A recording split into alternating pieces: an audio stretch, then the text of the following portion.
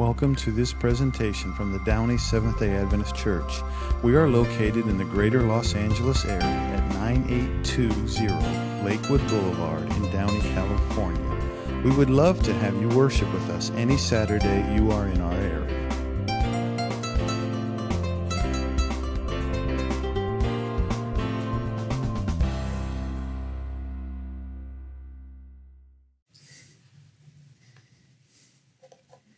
Good morning. How's everybody doing? Everybody have a good week? Yeah? I had a good week. It was vacation week. It's a good week. Linda and I got a chance to get away for a little bit, go to Cambria. People go, what do you do there? Nothing. That's a good vacation, right? It's funny, we went, it's a little kind of a belated anniversary vacation. We've been married 36 years. My friend who's been married 35 years is at Cambria now. Now, I was in his wedding. He was in my wedding. You'd think we could do a little better on the planning and be there at the same time, but no. Sometimes things like that happen. They're kind of outside of our thought process, and we don't even consider it. You ever had that happen? Let me give you an example. Suppose you have to plan kind of a large outing of people that are going out to eat to maybe celebrate something. I don't know, maybe it's a family birthday or something, and there's like 30 or 40 people going, or maybe it's a work thing. And somebody's retiring and you're going to go out to eat and, have a retirement party for this person. So you got to plan this event. What are some of the things that you might think of? Like, where are we going to go? What kind of food are we going to have? We're going to have Mexican, or we're going to have Chinese, we're going to have Italian. What are we going to do? You might consider that some folks might have dietary restrictions, maybe somebody's a vegan or vegetarian or low salt or whatever, And so you would maybe consider that. Maybe somebody in the group's handicapped. You got to make sure they can get in. Maybe somebody's got kids. You got to make sure there's something on the menu for kids. Right? There's a lot of things you might consider. But I guarantee the one thing that you do not consider is, we can't go there because my friend Pete is black and they won't let him in. Oh, we can't go there because my friend Joe is Hispanic and they won't let him in. Oh, we can't go there because my friend Kim, she's Asian. They won't let her in. Right? We don't ever think about that because everybody can go. Now, it hasn't always been that way in the world. But in our lifetimes, it has. Maybe the very, very oldest amongst us, if you lived in certain parts of the country, could remember something different. But for us, it's always been that way for our whole lives. And we don't ever even think about it. And the Jews were kind of facing a similar thing, except it had been that way for thousands of years. Almost since the beginning of time. And they couldn't even think of anything else. And what they were thinking of was, we are God's chosen people. That's true. They were. Absolutely, positively true. But when you go down that path, it's easy to end up in a bad spot. See, because one might logically think, well, if we're God's chosen people and those people aren't, well, then we go to heaven and they don't, right? Right? I mean, you end up there very easily. Very easily, right? And this very easily turns you into a racist or at least an uppity snob, right? And this was a problem that they were dealing with. And it was based on faulty logic. And if you really questioned many of the Jews and backed them into a corner, they would admit that was not true. They knew it. Because remember the Exodus out of Egypt. Who was that for? The Jews. But other people went along with them, right? So it was available to anybody who wanted to go. But you kind of had to reject your culture and join the Jewish culture to get it, right? But they understood it, but they didn't often act like it. They didn't often kind of represent what they believed in their actions, right? And so I want you to be aware of that background as we go through this message today. It's hard for us to comprehend that because for our whole lives, salvation's been for everybody, right? You might have been in cradle roll as a little kid and you sang the song, Jesus loves the little children, all the children of the world, red and yellow, black and white, all are precious in his sight. Jesus loves the little children of the world, right? We've been taught that our whole lives. And so it's hard for us to comprehend where the Jews were coming from, and it's hard for the Jews at that day to comprehend what we're in. But I want you to keep that in mind because sometimes we're not all that different than the Jews. Okay? Right? As Seventh-day Adventists, what are we? What do we sometimes call ourselves? Remnant. The remnant. See? And if we're the remnant, and those people are not, right? So sometimes, we're hard on the Jews, but we aren't all that different. So we're going to look at a couple things here. Matthew really tries to drive this point home that salvation is for everybody, okay? And he uses two parables and two events that we're going to highlight today and talk about. So let's go to the first one, Matthew chapter 8.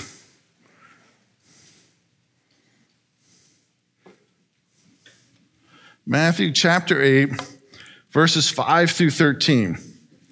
Now, obviously, in the Gospels, they don't record everything that Jesus said or did or acted on, or maybe even parables he told. I don't know. But Matthew chooses to record these for some very particular reasons. So, Matthew 8, 5 through 13, the faith of the centurion. Now, when Jesus entered Capernaum, a centurion came to him asking for help. Lord, he said, my servant lies at home paralyzed, suffering terribly. Jesus said to him, shall I come and heal him? That's just a great question, right? The guy said, man, my servant's really sick. Jesus, you want me to come heal him? Yeah, right? You almost want to duh, yeah. That's why I came. Except that's not what the centurion says. The centurion replied, Lord, I do not deserve to have you come under my roof. But just say the word and my servant will be healed.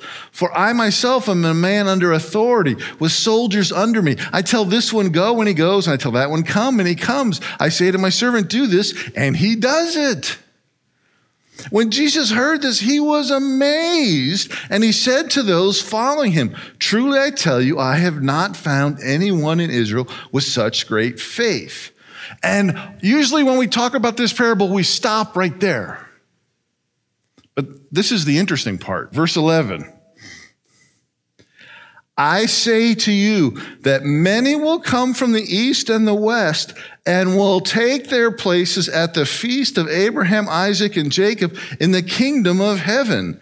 But the subjects of the kingdom will be thrown outside into the darkness where there will be weeping and gnashing of teeth.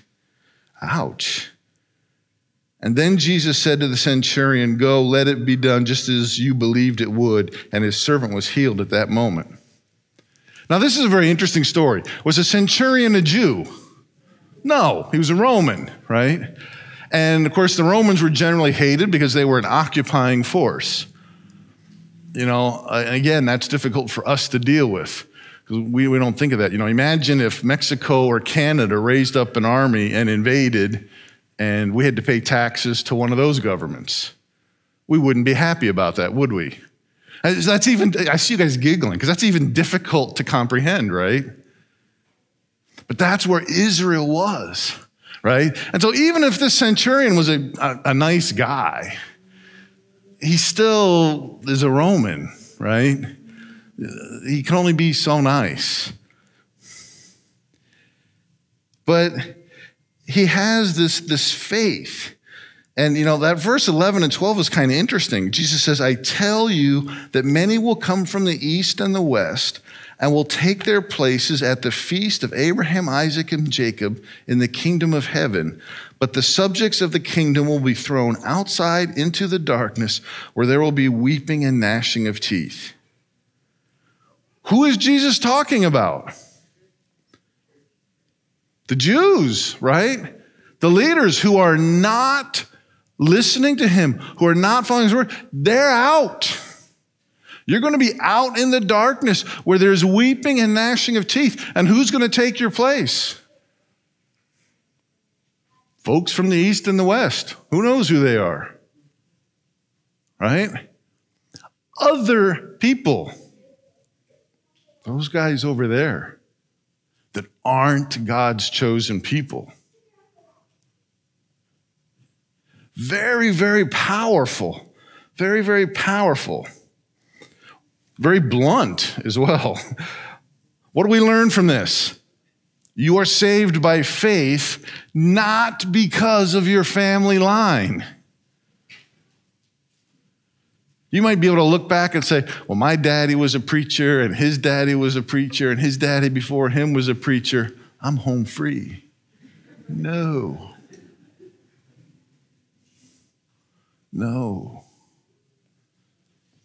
Well, my mom and dad were great Christians. They came to church every week, paid tithe. They just, good for them. That doesn't do anything for you. Okay, I'm being very blunt today. Okay, we're just being very blunt today. You are saved by faith, not because of your family line, and anyone can have faith, including those guys over there that aren't God's chosen people. They're not part of the remnant. How can they have faith? Very interesting. In Matthew 15, let's turn to Matthew 15. He drives this point home again with another encounter. Matthew 15, 21 to 28.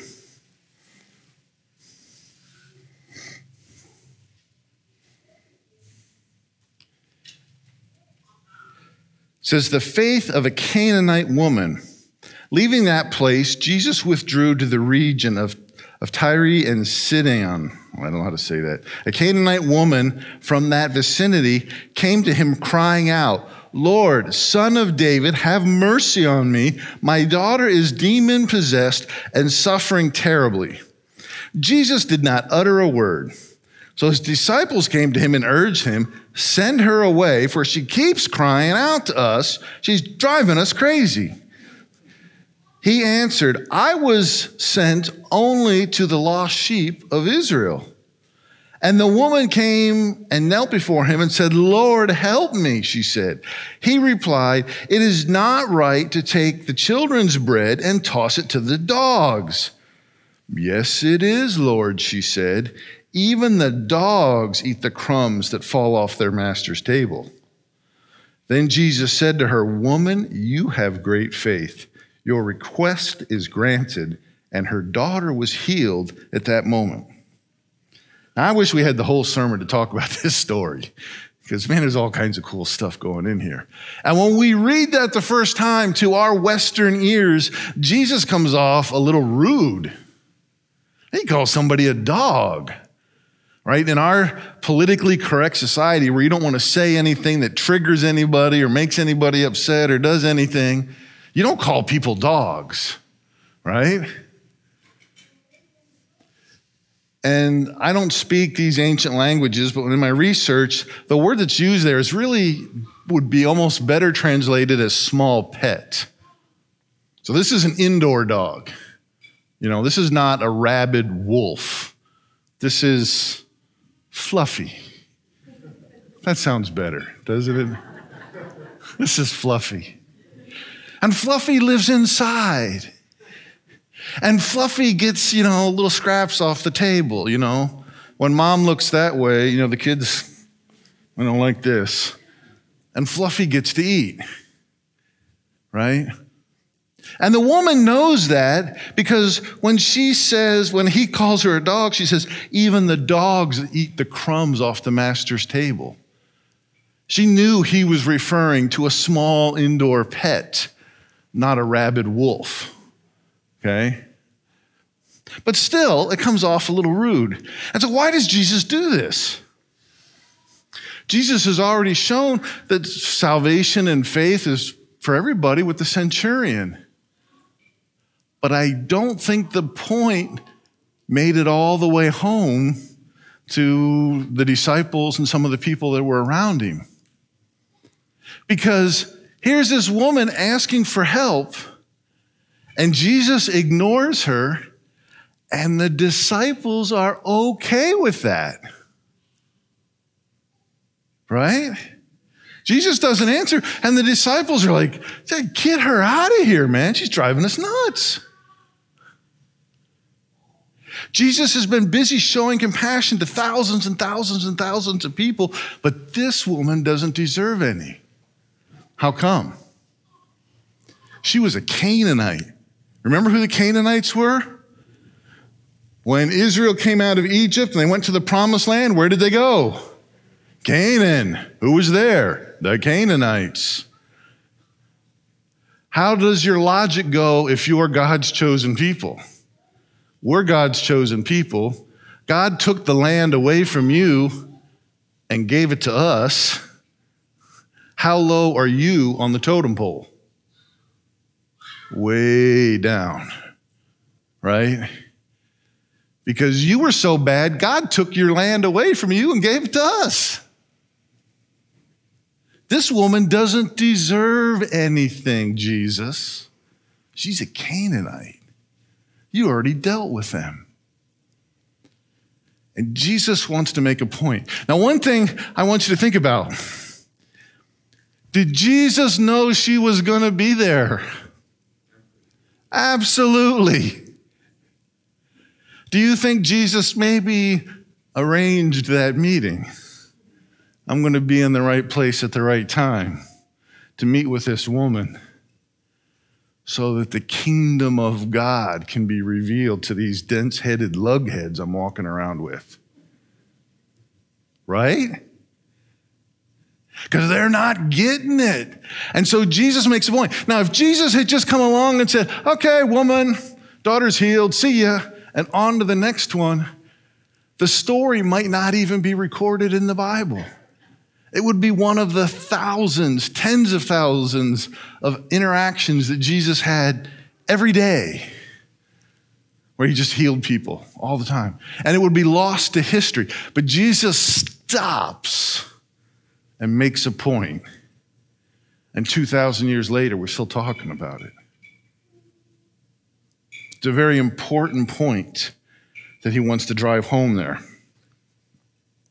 Okay? What do we learn from this? It's faith that matters. Doesn't matter whether you're a Canaanite or an Israelite or an Adventist or a Baptist. Did I really say that? Right? What matters is your faith. What matters is your faith. I mean, I wish we could talk about that story more because there's so much cool stuff in that story. But we want to look at a couple of the parables that Jesus told. Okay, and Matthew records two parables for us back to back. Matthew 21, the bottom of Matthew 21, and then going into the top of Matthew 22.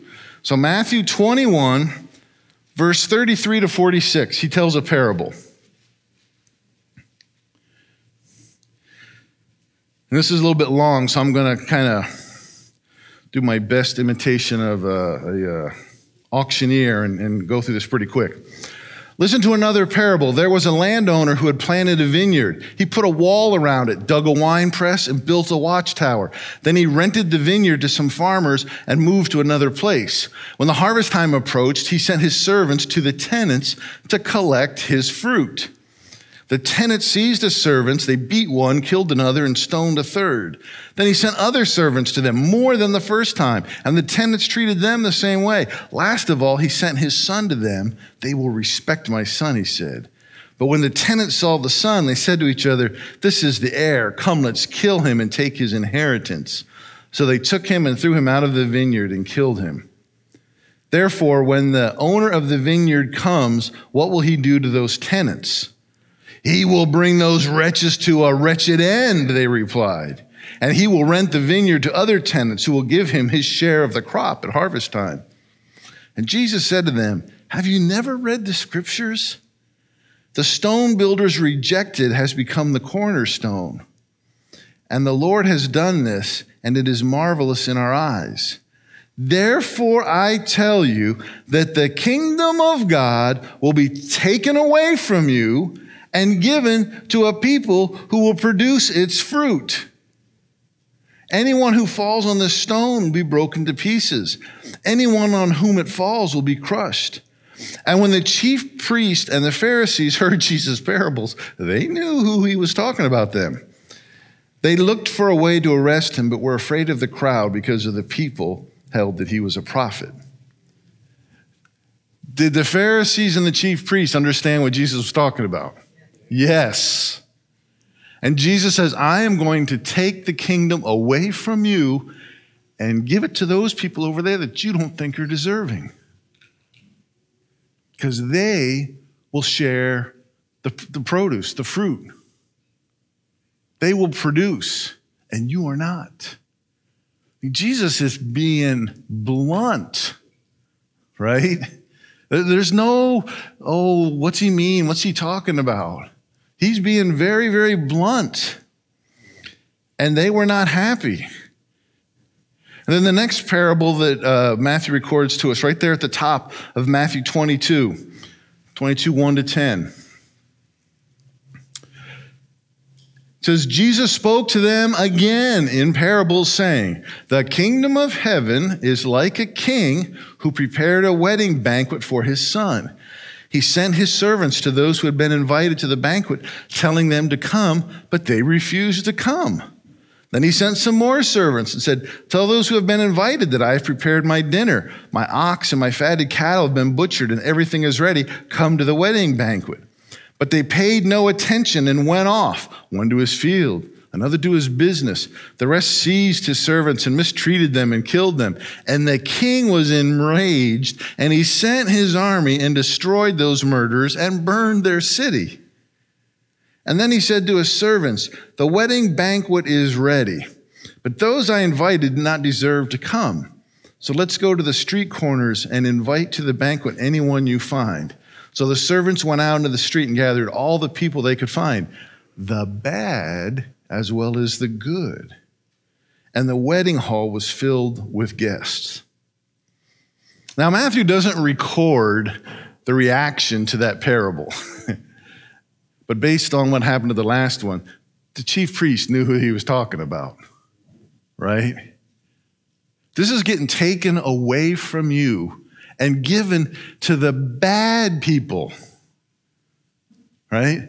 Not only, it's not about your family line. It's not about how good you were. I'm going to give it away to the people that don't even deserve it. What? Now, just wait a minute. You know, you got to be holy to go to heaven, right? You got to study the Bible. You got to get baptized. You have to do a Bible study with pastor and learn all 28 fundamental beliefs. Anybody know what fundamental belief 24 is? Me neither.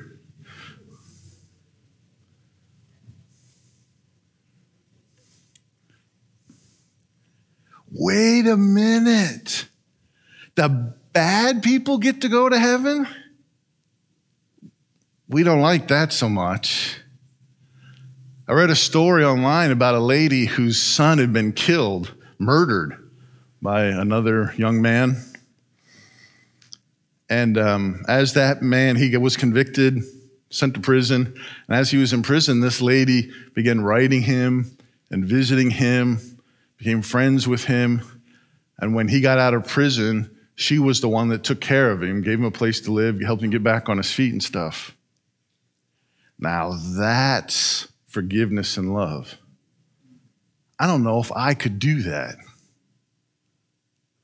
Right? To the person who killed my son? Maybe if he killed one of y'all's sons, maybe. Not my son. Right? But that's what Jesus says. Listen, it's not who your family is. It's not how good you are. That isn't it. Well, then what's it? It's the faith. Do you have faith in Jesus? Not did your parents have faith in Jesus? Not did your Bible teacher or your youth pastor have faith in Jesus? Not does your spouse have faith in Jesus? Do you have faith in Jesus? And anybody can have faith. Canaanites, undeserving people, bad people, invading armies, they can all have faith. And we say, yeah, I know that. I've heard that, Bill. You're not telling me anything I don't know. But we're like the Jews. We don't always act that way. Right? Because, there's somebody at work that drives you insane. Right? That person just is so annoying. You're like the disciples with the Canaanite woman. Tell her to go away. Right? Somebody make that person go away. You're driving me crazy. But salvation is for them too. Salvation is for everyone. And when Jesus says everyone, he means everyone. That means that neighbor that annoys you. You know the guy. The guy that thinks he's going to be in the next heavy metal band and likes to practice at 3 a.m. Yeah, that guy. That means the street racers who are doing burnouts at the corner, 2 a.m. That includes them.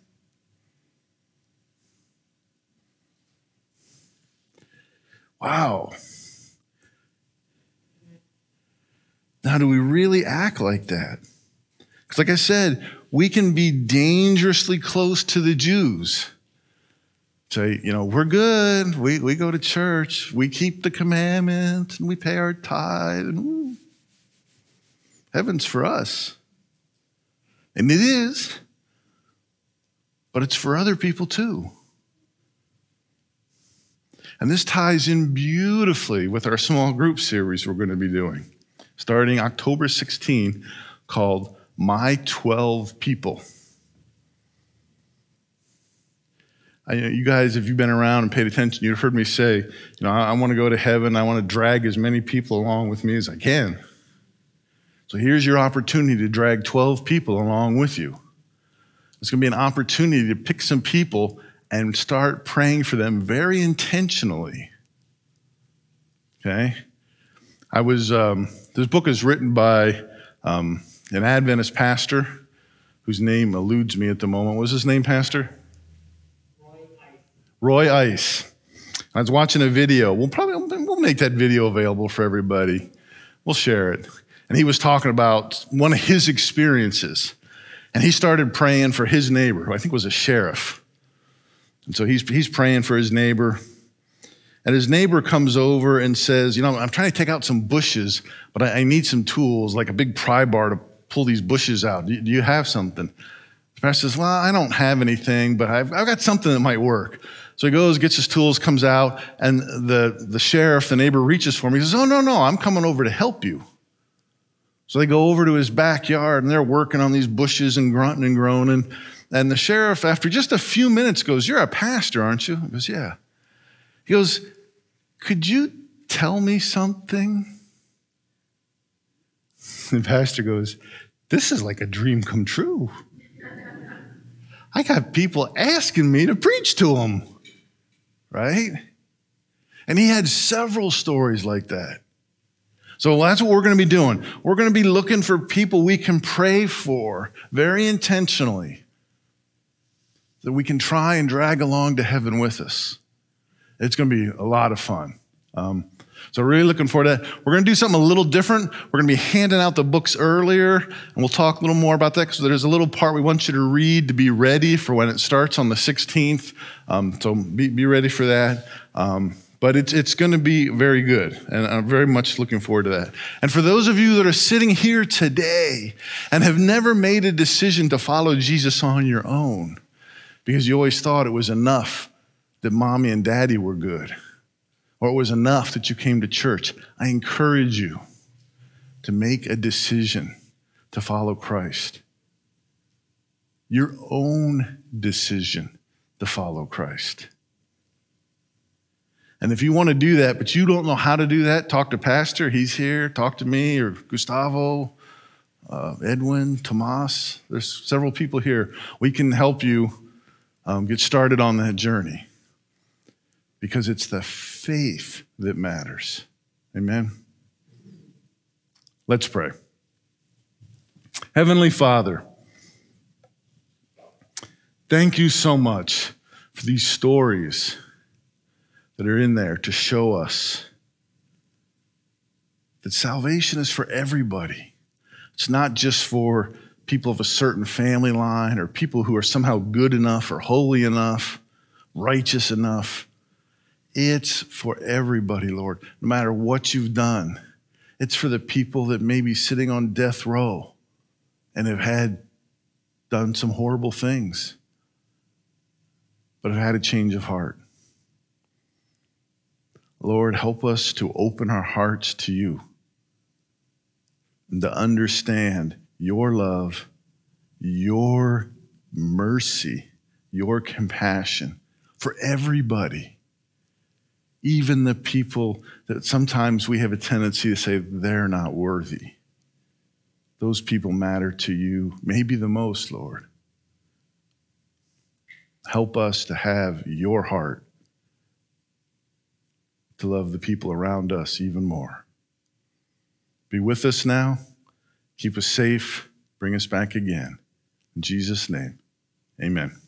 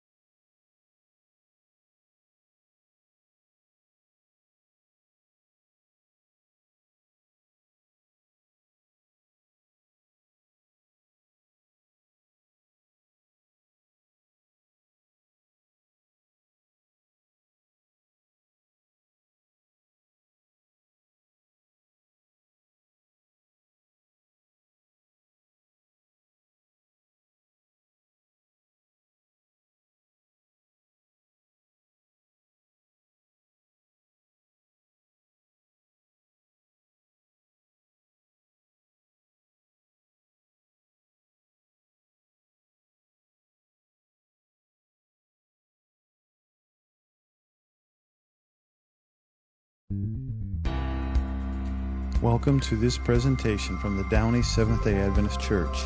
We are located in the greater Los Angeles area at 9820 Lakewood Boulevard in Downey, California. We would love to have you worship with us any Saturday you are in our area.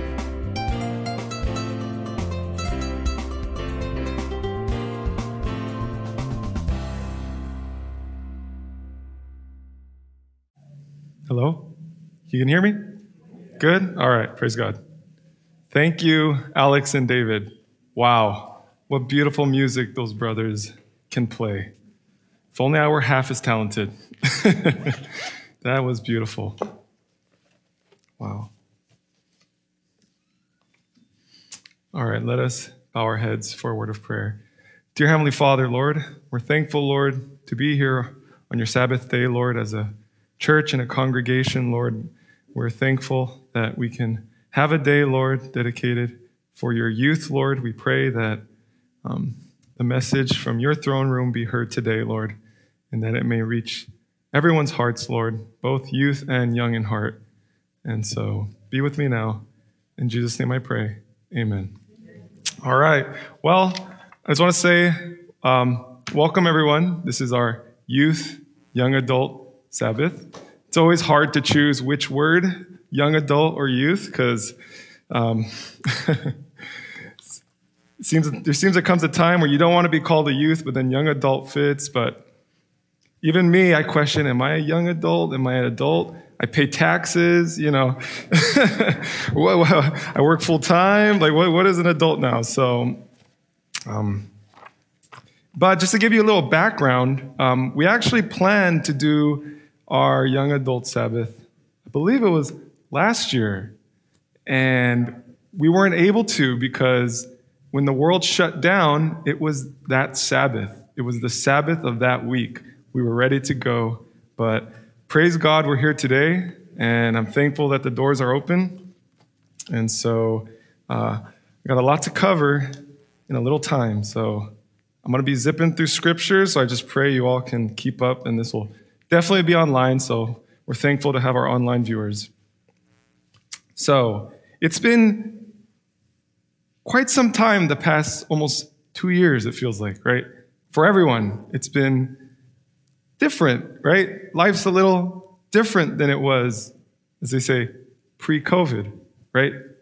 And so what does this all mean? And where do we stand, right? As youth, where do we stand in this world? It seems to be a time of great turmoil. You know, there's a lot of problems. It seems like the problems haven't gone away. Feels like the problems have just got worse.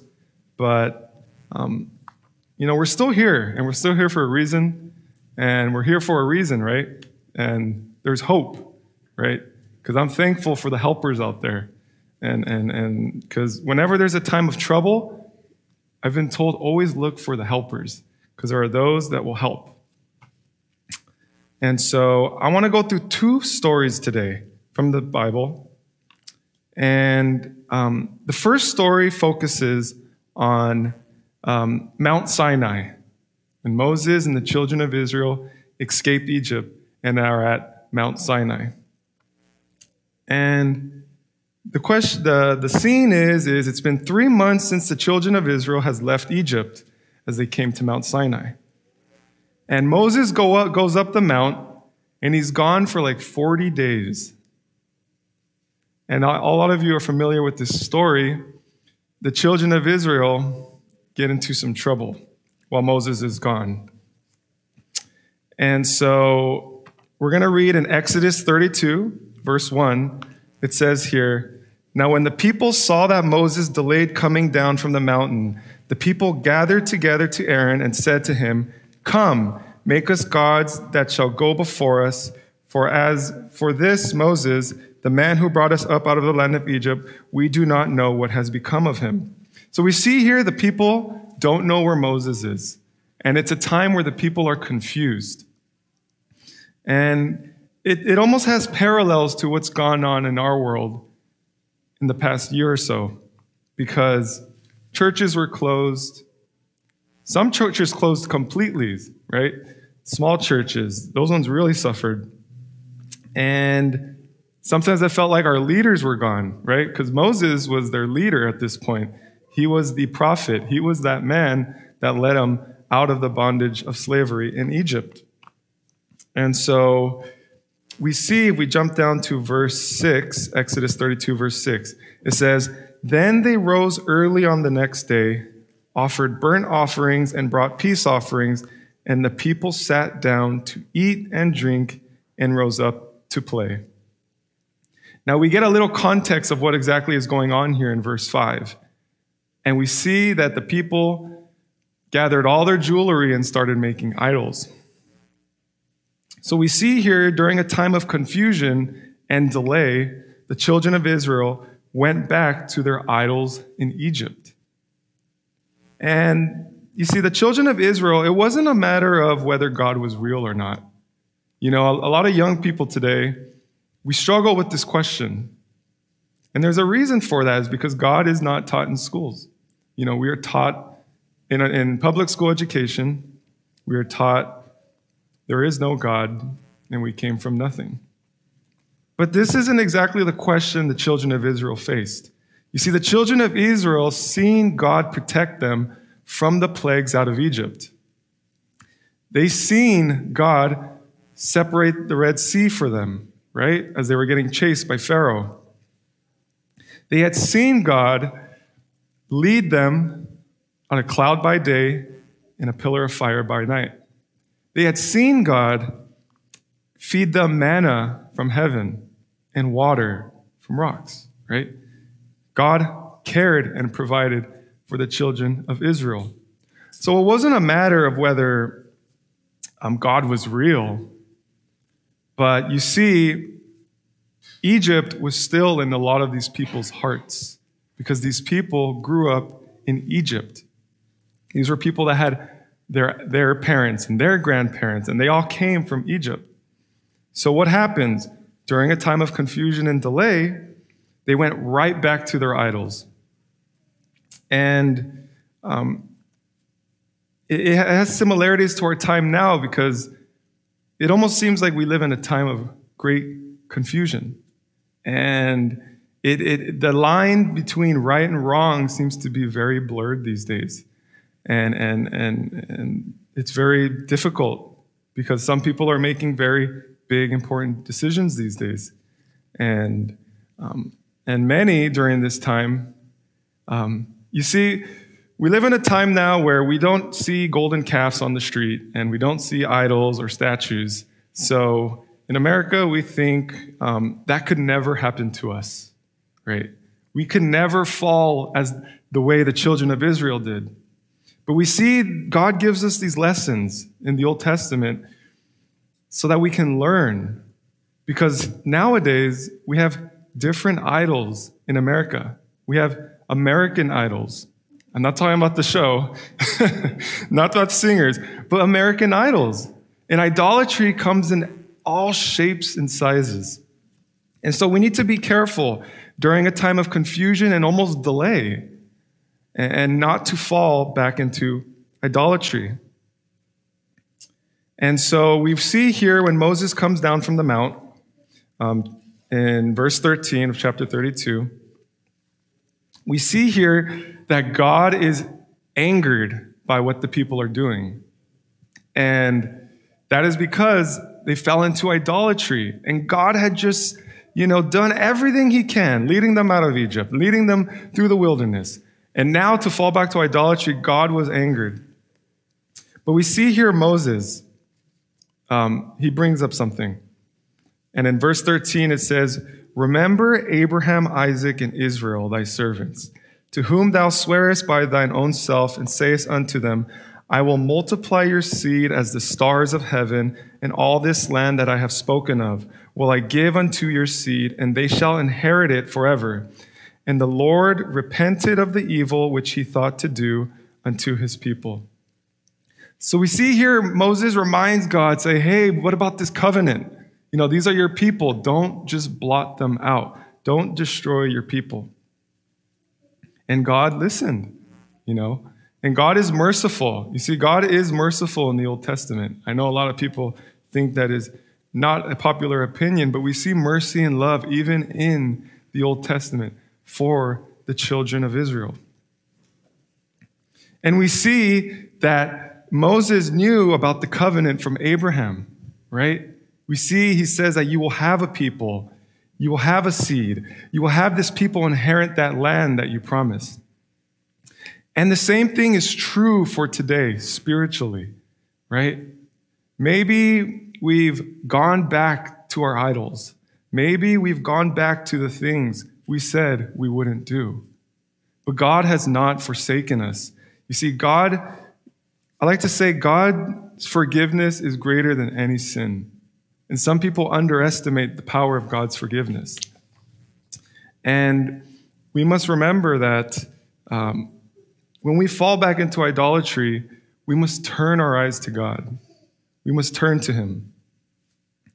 And so, young people, we are at a time in our life where the habits we form, the things we do, the things we watch, and the things we listen to, the people we hang with, are going to be things that will settle into our lives and define who we are for the rest of our lives. And so we want to make sure we keep our mind on the right things, right? Because it's not always the obviously evil stuff we have to keep our eyes off of, right? I mean, I was going to throw up some pictures, but I decided not to. But things have changed, and there's some weird things going on in this world. Nike, the big shoe company, Nike came out with some shoes not too long ago with real human blood in them. What is going on? That seems very weird. Tony Hawk, he just came out with a new ad for a promotion of a new skateboards. And what they did is they took blood from Tony Hawk and they put it in the paint. And they painted these skateboards with it. And the scary thing is, these products sell out. These things fly off the shelves within seconds from the websites. The websites crash because the demand is so high. And so you got to think, who is buying this stuff? The Bible says, there is nothing new under the sun. And the things as old will happen now. And I believe we're seeing that. We're seeing a total twist of morality and what the definition of good is. Because if we look at the world is going to tell you, do what you think is good. Follow your heart. If it feels good, it must be good. And we have to be careful if we roll with this worldly mindset, because as a church, we always tend to want to be just above the world. So as the world goes down, the church morality could sort of go down. And we can say, well, at least we're not like the world. But if we don't stick to a set standard, we can find the world being on the same level as the world, or the church being on the same level as the world. This is why it is very important that we let the scriptures define what is good. We let God define what is good. Because God's standard does not change. And when we live in a time of great confusion and where lines seem to be blurred, we must remember God's word. You see, that is very important because the people here at the base of Mount Sinai forgot about God. Time had passed. These were faithful people at one point. And so in Philippians 4, verse 8, it says, "Finally, brethren, whatever things are true, whatever things are noble, whatever things are just, whatever things are pure, whatever things are lovely, whatever things are of good report, if there is any virtue, if there is anything praiseworthy, meditate on these things." You see, we need discernment during these times. You see, the Bible doesn't say, don't smoke cigarettes. The Bible doesn't say that. There's a lot of things the Bible doesn't say. But we need to look at the principles. We need to use the principles of the word to be our filter. And so, here's another lesson of why God destroyed Sodom and Gomorrah.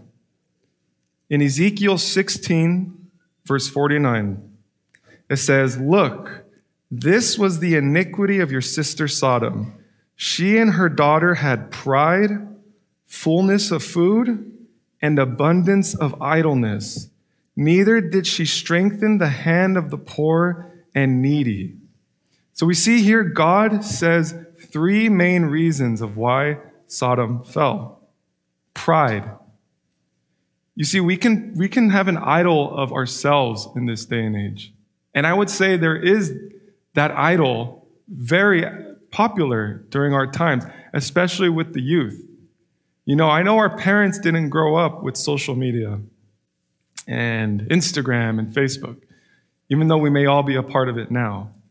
But there's a different challenge the youth has today. Because I'm not going to come up here and say technology is evil or movies are evil and music is evil. But we must filter what is good and what is bad.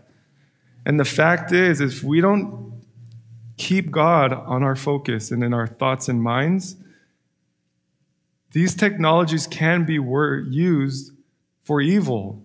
You know, I read a report and a study that showed that the longer someone spends on their phone, on social media, the less happy and depressed they are. This is what's coming out in the research now. And they have all this data from this last year and a half from this pandemic. Because we see I love stats. I love to look at stats. I'm a stats guy. And the fact is, since this pandemic has started, you know, alcohol has risen, has exploded in sales, record numbers. Smoking, both cigarettes and marijuana, are at an all-time high. You know, domestic violence is at an all-time high. Speeding. I work from home now, and I'm not even on the road that often, but I can tell you, people do not drive the same. It's like people got too comfortable with the empty freeways at the beginning of the pandemic. Because people fly down the freeway. People do not care. Depression is at an all-time high. So we see here something is happening in this world. Something very dark is taking over the minds of the people. And so I want to get to my second story here. And the second story I have here to share is with the 3 Hebrew boys versus the image. And here's the scene. We have this golden statue being built by Nebuchadnezzar. Because Daniel had this dream about a statue, and he interprets Nebuchadnezzar's dream. And Daniel pretty much tells Nebuchadnezzar, this statue that you see, you are the head of gold. But eventually we find out that there is a rock that comes that destroys this statue. And we all know who that rock is. Jesus, right? Our Lord is coming again. And no kingdom on this earth will be able to stand against him. But because of Nebuchadnezzar's pride, he tells himself, I will build myself a statue, and no one will destroy this statue. So he begins building a golden statue.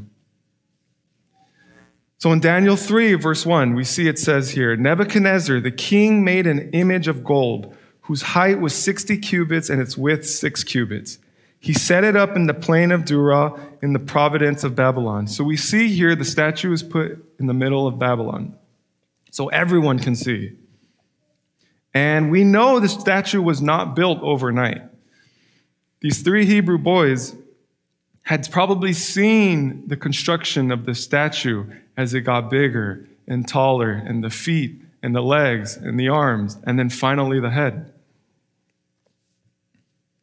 And so in Daniel, in the verses 2 through 6, it reads here, it says, and Nebuchadnezzar sent word to gather together the satraps, the administrators, the governors, the counselors, the treasurers, the judges, the magistrates, and all the officials of the provinces to come to the dedication of the image which King Nebuchadnezzar had set up.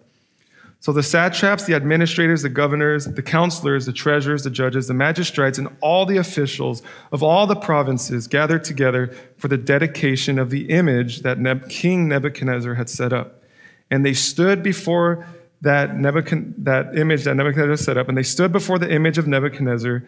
Then a herald cried aloud, to you it is commanded, O people, nations, languages, that at the time you hear the sound of the horn, flute, harp, lyre, and psaltery, in symphony with all kinds of music, you shall fall down and worship the gold image that King Nebuchadnezzar has set up. And whosoever does not fall down and worship shall be cast immediately into the midst of a burning, fiery furnace. So what do we see here? Nebuchadnezzar calls all his leaders, all these men of power, all these men of renown, and he tells the people, as soon as you hear the music, you will fall down and worship this statue. So we see here music is at play. We need to be careful with the music we listen to. So they hear the music and everyone falls on their knees to worship, except 3 boys, Shadrach, Meshach, and Abednego. So Nebuchadnezzar sees this and he thinks to himself, they must have made a mistake because everyone is on their knees. So he approaches them and he says, I'm going to give you a second chance. Maybe you didn't quite hear the music. So the band probably gets ready to play a little louder. And so they play a second time. And so we see here, it says in verse 15, now if you are ready at that time, you hear the sound of the horn, flute, harp, lyre, and psaltery, in symphony with all kinds of music, and you fall down and worship the image which I have made, good. But if you do not worship, you shall be cast immediately into the midst of the burning fiery furnace. And who is the God who will deliver you from my hands? You see, Nebuchadnezzar did not worship the God of Israel. Nebuchadnezzar had his own self in his throne, in his heart. And so what does Shadrach, Meshach, and Abednego do? Verse 16 tells us. And the answer to the king, O Nebuchadnezzar, we have no need to answer you in this matter. If that is the case, our God, and I love this, they say 3 things here. It says, our God, whom we serve, is able to deliver us from the burning fiery furnace, and he will deliver us from your hand. But if not, let it be known to you, O king, that we do not serve your gods, nor will we worship the gold image which you have set up. You see, I love these 3 statements the 3 Hebrew boys tell Nebuchadnezzar. Because these 3 boys didn't do something just out of, the moment. This wasn't a decision they made in the moment. These were 3 Hebrew boys that had been prepared through their time in slavery in Babylon with Daniel. He tells Nebuchadnezzar, our God can, our God will. But even if our God does not. You see, that is a testament of the faith these Hebrew boys had in God. You see, sometimes in life, it's easy to believe in God when things are going your way, when everything's in order. But what's hard is when things are not going your way, when everything seems to be going out of order, when you feel like God isn't there. But that is faith. See, faith includes the things we don't understand. And God is faithful. He is faithful. You see, these 3 Hebrew boys were young. And what happened when he threw them into the fiery furnace? You see, I'm sure the 3 Hebrew boys felt the heat. Right? Nebuchadnezzar was trying to coerce these 3 boys into worshiping the statue. And in verse 25, it says, look, he answered, I see 4 men loose walking in the midst of the fire, and they are not hurt. And the form of the 4th is like the Son of God. You see, 3 Hebrew boys went into the fiery furnace, but they see 4 people standing in there. And that 4th person, it says, looked like the Son of God. That was Jesus. You see, through our greatest trials and tribulations, Jesus will be there to carry you through. I give a lot of credit to these young people. I'm 28 years old. I'm done with college. I'm done with high school. Middle school is a long time ago. But these are students that are going to school in a very difficult time. I can barely keep my mask on for an hour, I'll be honest. These are strong people. And God will never tempt you beyond what he thinks you can't accomplish. It's against his promise. It's against his will. You see, 1 Corinthians 10:13 says, God is faithful, and he will not let you be tempted beyond your ability. But with the temptation, he will also provide the way of escape that you may be able to endure it.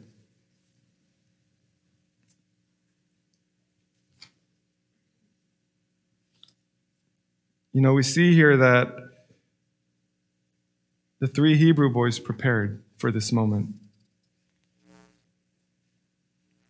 And we see that God did not depart from them.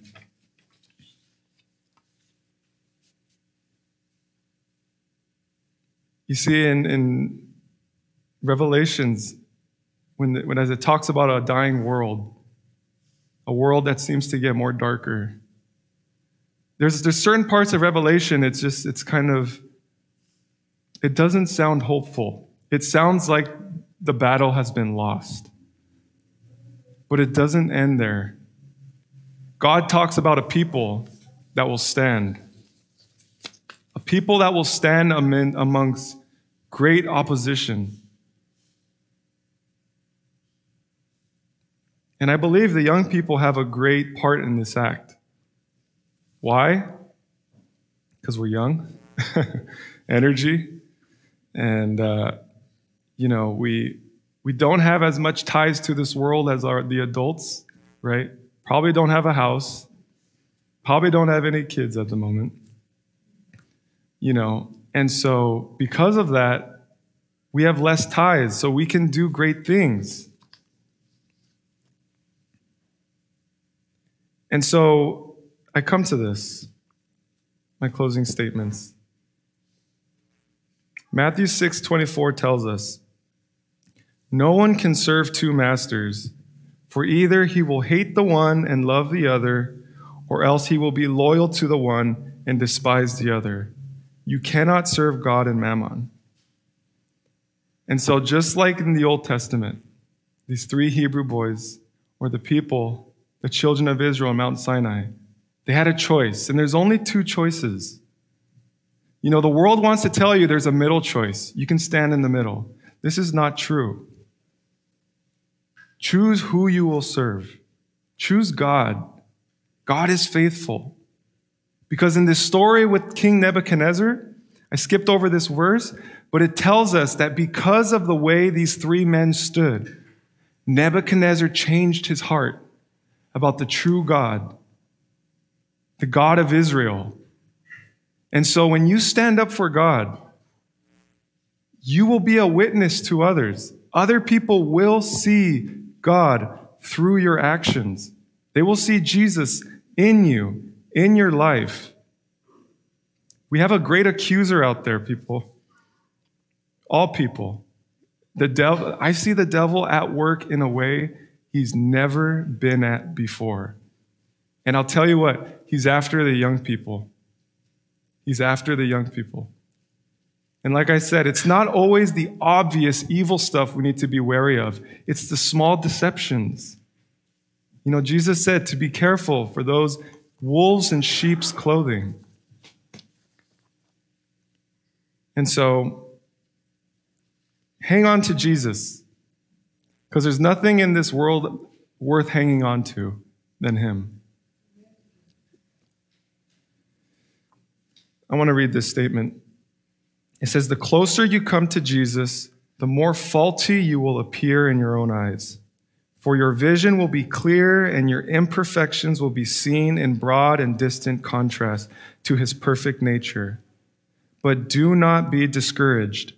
This is evidence that Satan's delusions have lost their power, that the vivifying influence of the Spirit of God is arousing you, and your indifference and unconcern are passing away." Our high calling. You see, I struggled with this. You see, I didn't understand why, as I continued to study the Word and draw closer to Jesus, I felt, I could see like this statement said, I seen my imperfections at a greater magnitude. But my problem was, I was looking at what I was doing and I wasn't focusing on Christ. Because as you draw closer to Christ, he will bring the sins up in your life. But we don't let go. we do not let go of Jesus. Keep your eyes on Jesus. And so, Pastor Kerry, our previous pastor, he was with the youth on one of his last Sabbaths here, and he gathered us in a circle. And this is a verse that has always stuck with me to this day. And Pastor Kerry told us to read Isaiah chapter 40, verses 29 to 31. And it says, "He gives power to the weak, and to those who have no might he increases strength. Even the youths shall faint and be weary, and the young men shall utterly fall. But those who wait on the Lord shall renew their strength. They shall mount up with wings like eagles. They shall run and not be weary. They shall walk and not faint." You see, this is a message to the young people. And it's telling us that we shall run and we won't get tired.